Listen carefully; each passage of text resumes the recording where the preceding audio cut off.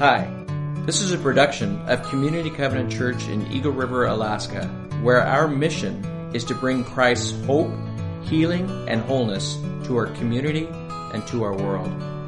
Our service times are 9 and 11 each Sunday morning. Find out more at www.communitycovenant.net.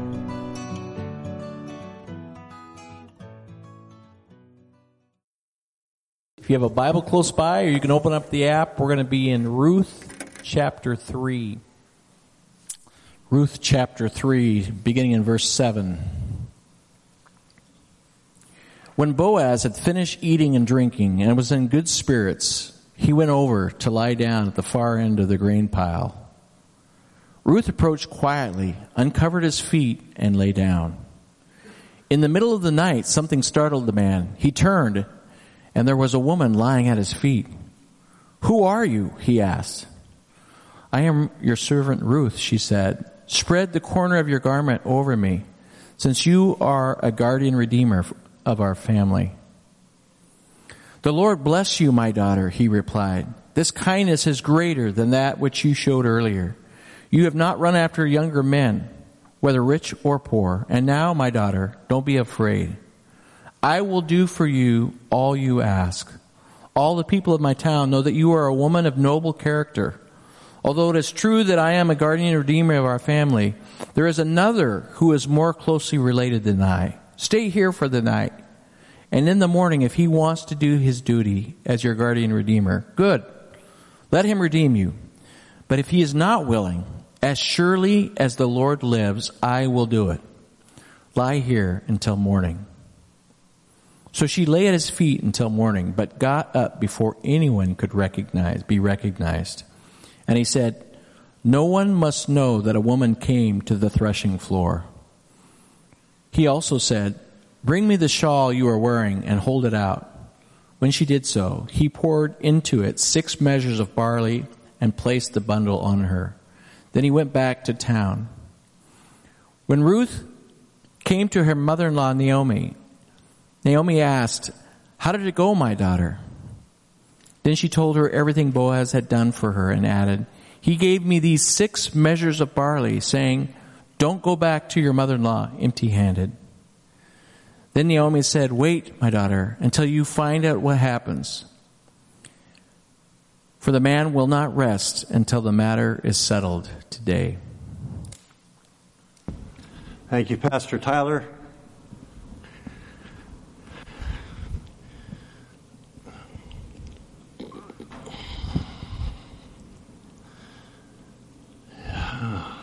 Hey, can you believe we only have 2 more weeks left in our study of Ruth? It's been good, huh? Man, lots of good stuff. Really speaks to us, and man, it just gives us hope, doesn't it? I remember when Lori and I were taking our advanced open water scuba diving training, okay?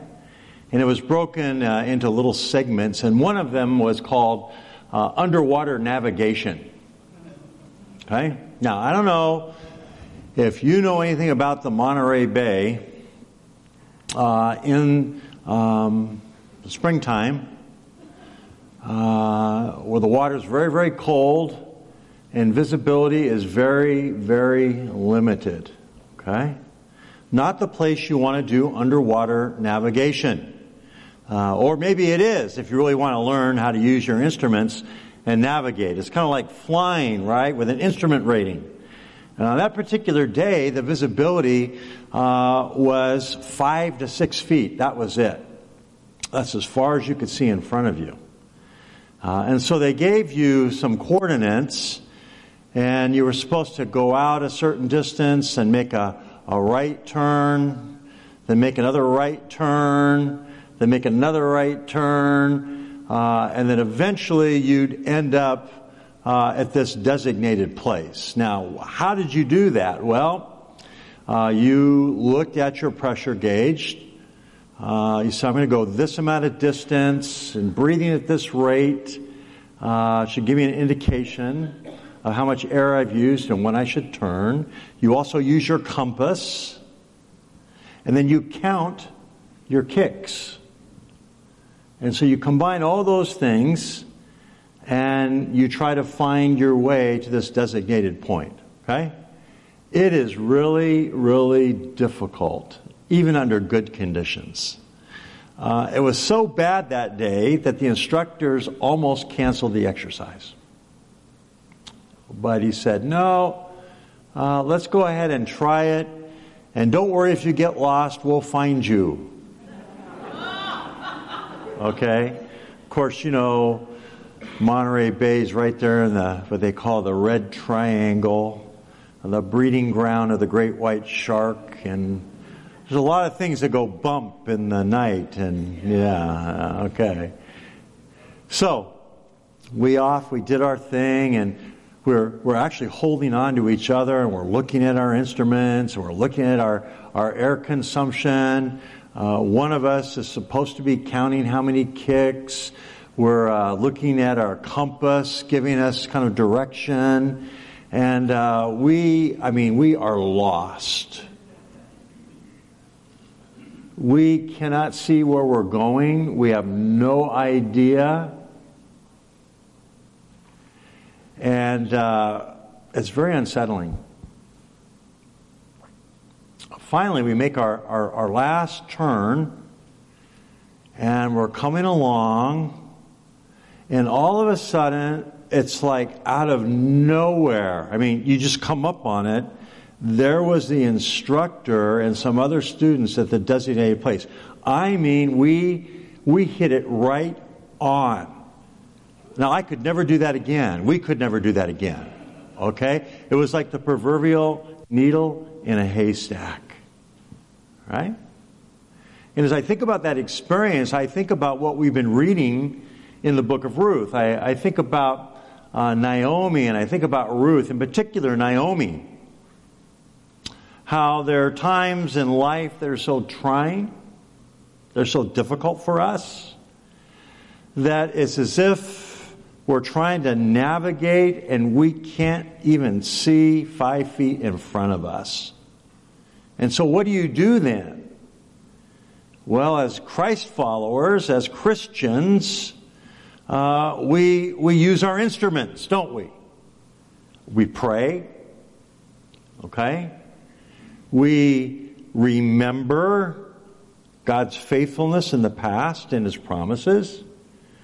We go to God's Word that gives us direction and encourages us to walk in faith even when it seems like we can't see or know where we're going, let alone end up in our desired location.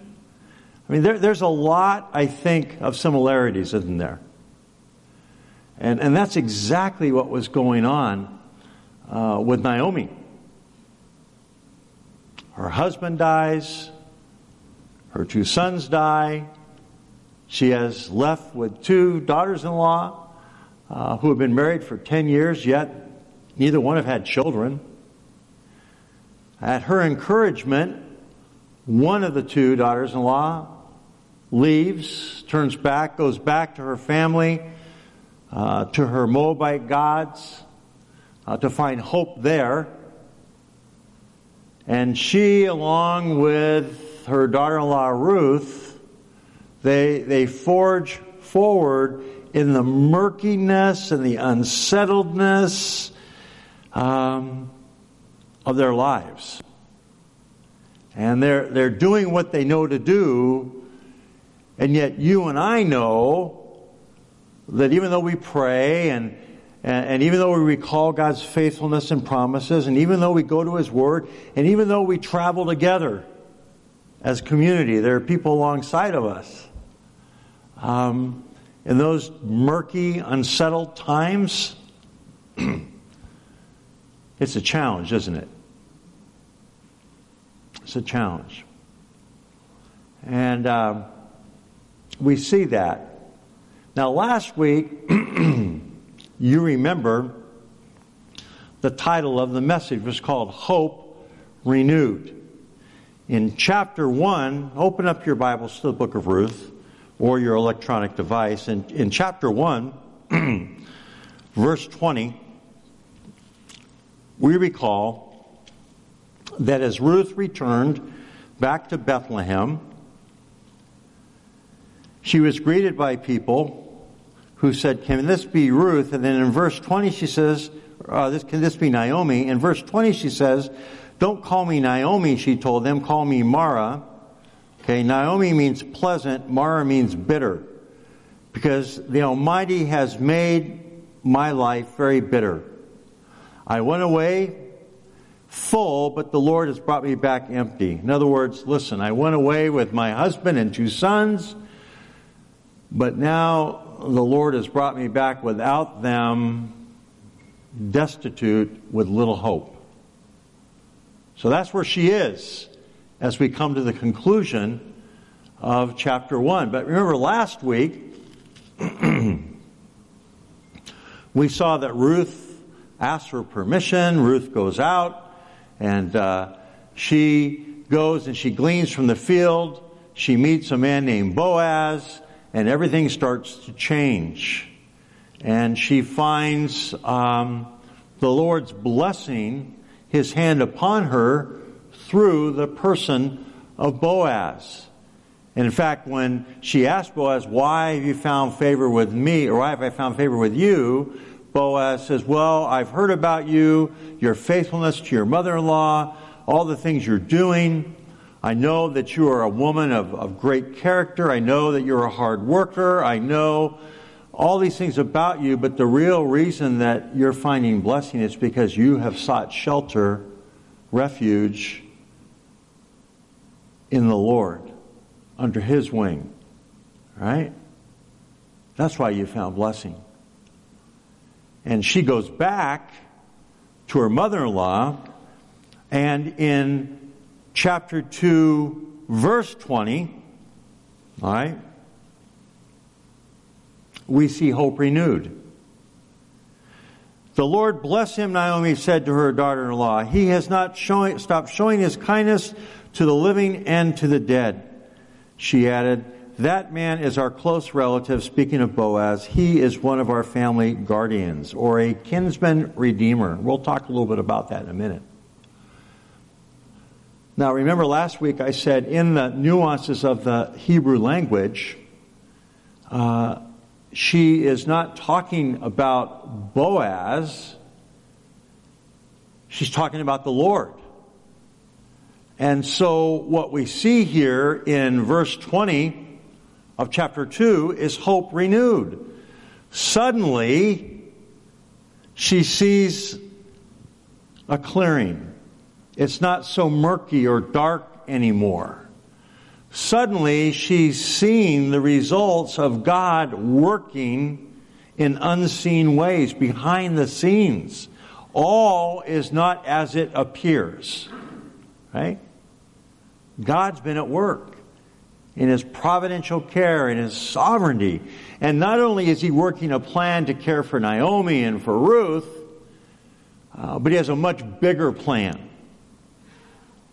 in this. And so you see a real pivot point in the story. You go from chapter 1, verse 20, "Don't call me pleasant, for I am bitter," right? "Don't call me Naomi, my name is Mara," to chapter 2, verse 20, again, verse 20, to, wow, look at the Lord. Look at His kindness. Look at His faithfulness. Look at what He's been doing.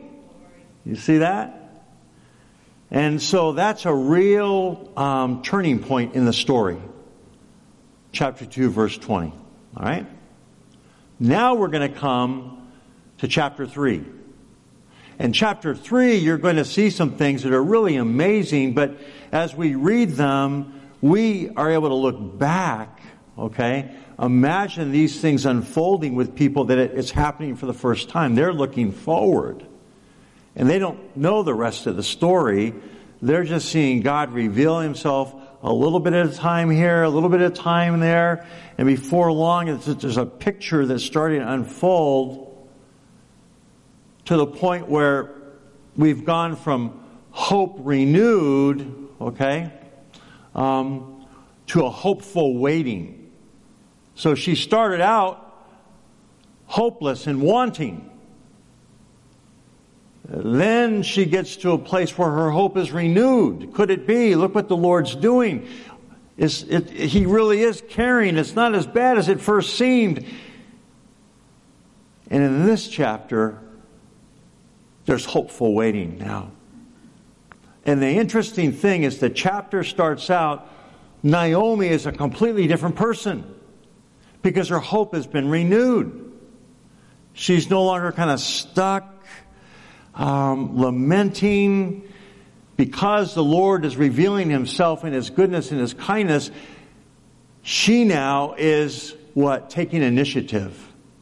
She is active and involved. And we see that in the first 6 verses of chapter 3, where she begins now to have a plan. And her plan is this. She knows that Boaz is a family guardian, a kinsman redeemer. And she knows that there's a hope that their family name and their family inheritance can be saved or redeemed by Boaz. In Deuteronomy chapter 25, verses 5 through 10, you just write that down, you'll read about this whole family guardian, kinsman redeemer, where in a situation like Naomi's or Ruth's, the closest male relative in the immediate family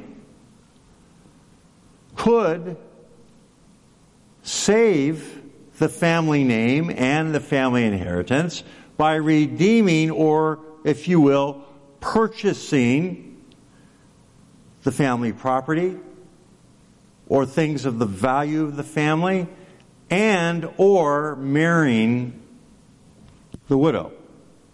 Okay? And that was allowed for in the Jewish law and custom and practice. And usually it was the first or the oldest or the relative that was closest to the person who was deceased. And so she knows that. And she knows that Boaz, whose name means in him is strength, okay, can possibly be the family redeemer or the kinsman redeemer for Ruth. Because she wants to make sure that Ruth is taken care of. That Ruth has a future. And so suddenly she's thinking, she's engaged, she's saying, what if? Could the Lord work this out for us? And so she has a plan.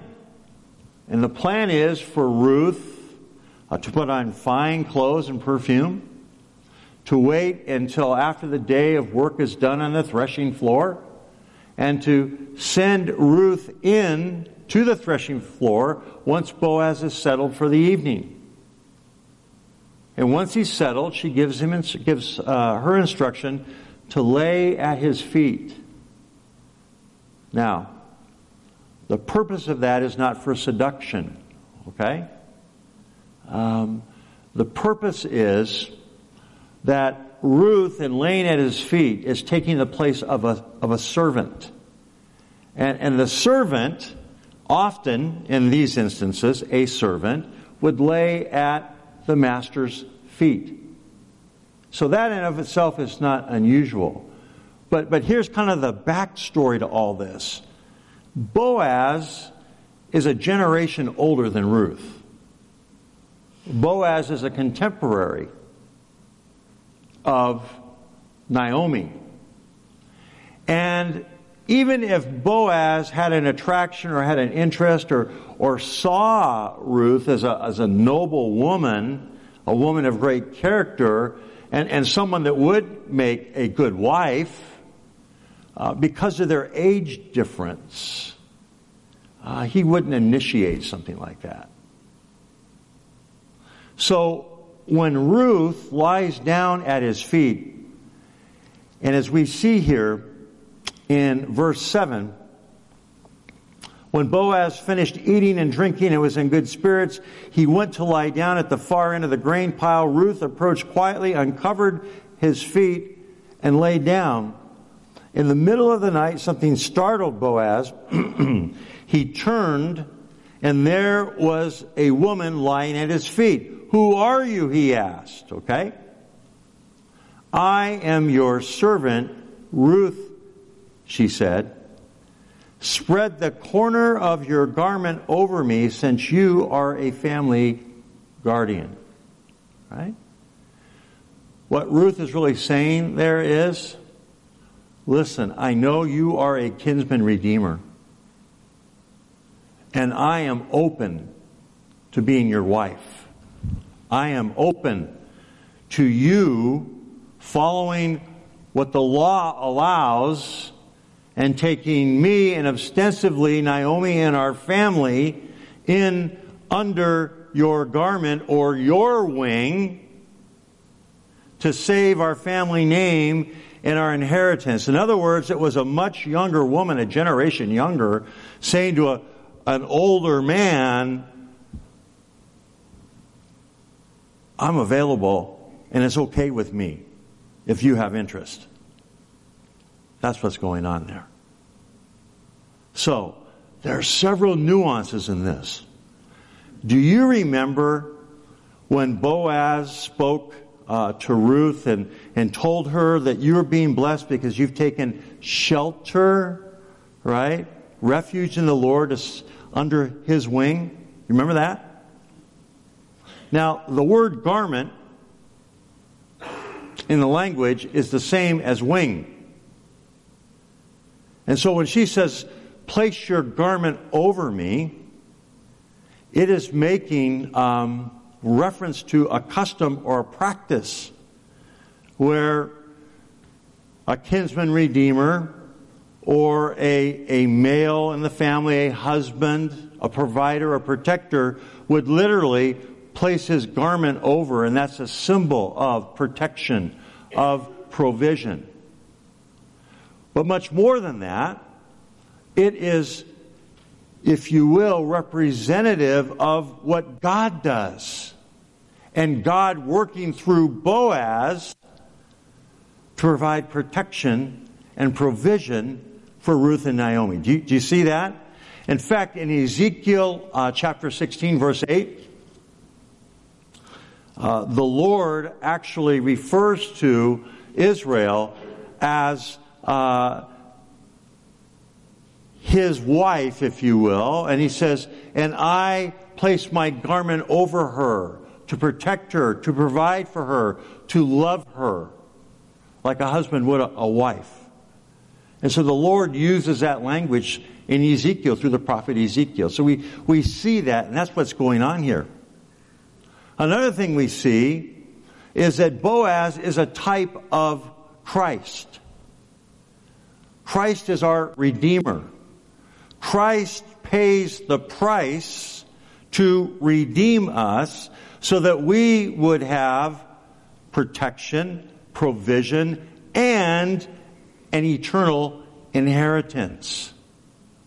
Not only that, as you see Boaz, a Jew, who is going to offer himself to be a kinsman redeemer for Ruth, who is a Moabite convert, but still a Moabite, what that prefigures and really shows is what's going to happen with the gospel. Where the gospel is not only for the Jew, but also for who? The Gentile. The outsider. And so we see this prefigured in here as well. But on Father's Day, I think it's really important for us, men, to focus on the one whose name means, "In him there is strength." That's Boaz. And we see several things about Boaz. Several godly characteristics. In fact, it's interesting. In this passage, Boaz says, "Everyone knows about you, Ruth. Everyone knows that you are a woman of noble character." You're a woman of noble character. she's a woman of virtue. Right? But Boaz is a man of valor. And so you have a woman of virtue and a man of valor. The one whose name means in him there is strength. And the two of them ultimately will be what? Husband and wife.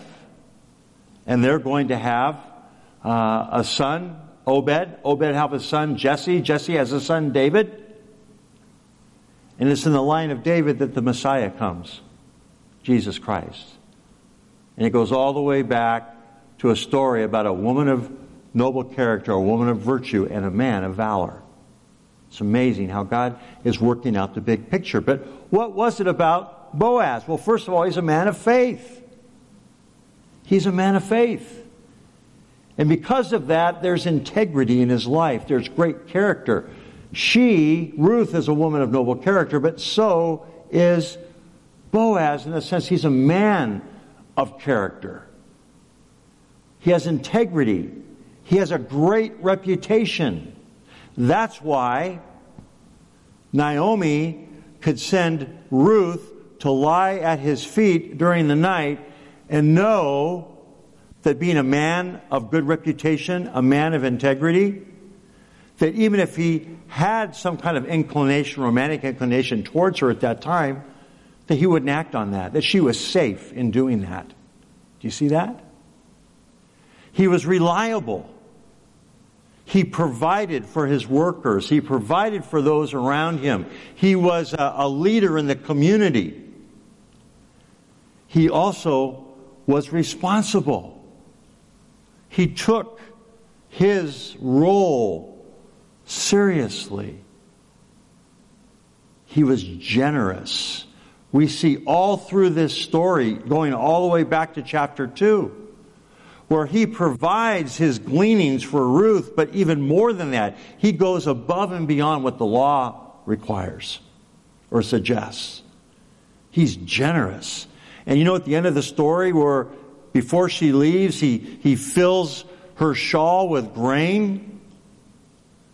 The weight of that is estimated to be between 60 and 80 pounds. It's double what he gave her last time in chapter 2. See great generosity. We see the qualities of this godly man, a man of character, a reliable man, a responsible man, a generous man. And as we move into chapter 4, ultimately he's going to be the man who will be the kinsman redeemer. Right? And as I said, it's a type of Christ. It points to the one who ultimately will be our redeemer. The one who will guarantee our inheritance. The one who will provide for us. The one who will protect us. The one who loves us so much he gave his life for us. Okay? So you see that prefigured in the person of Boaz. I want to speak to the men in the church as I close. I really identify with Naomi and Ruth. I grew up in a single-parent home. There wasn't a father figure in my life, biologically speaking. But there were men in my life, men of noble character, men of valor, men who were reputable, responsible, men of integrity, men who were generous with their time and their money, who poured into my life. God used them providentially to be as a redeemer, if you will, in my life. Who, through their sacrifice, if you will, were instrumental in helping me and several of them pointing me to Christ. And so, men, I want to say to you that we have a role to fulfill. There's an example that we can be a part of the work of Christ in somebody's life. It doesn't have to be your own son or daughter. Royal Family Kids Camp. You're going this Monday, tomorrow. Kids are coming, right? These are kids in the foster care system. What a difference. The men who are involved are making a difference, as well as the women, but I'm speaking to men now. Okay? That there is a role for us to play in people's lives. Whether it be a young man or a young woman who doesn't have a male role model or father figure. And so, as we come to the conclusion of chapter 3, and we're setting it up for something very wonderful in chapter 4, on Father's Day, I just want to commend you men. Want to encourage you to continue, okay? To be men that it would be said, in Him there is strength. And that strength would be the strength of the Lord. And that you would make a difference in the life of someone like me. Right? Because I'm here in large part because of men like you that cared enough to make a difference. God used them mightily in my life. And so I want to encourage you men to continue to be men like Boaz. To step up, to step out, and to step into the lives of those around you who are looking for what God wants to offer through you. Amen? Amen.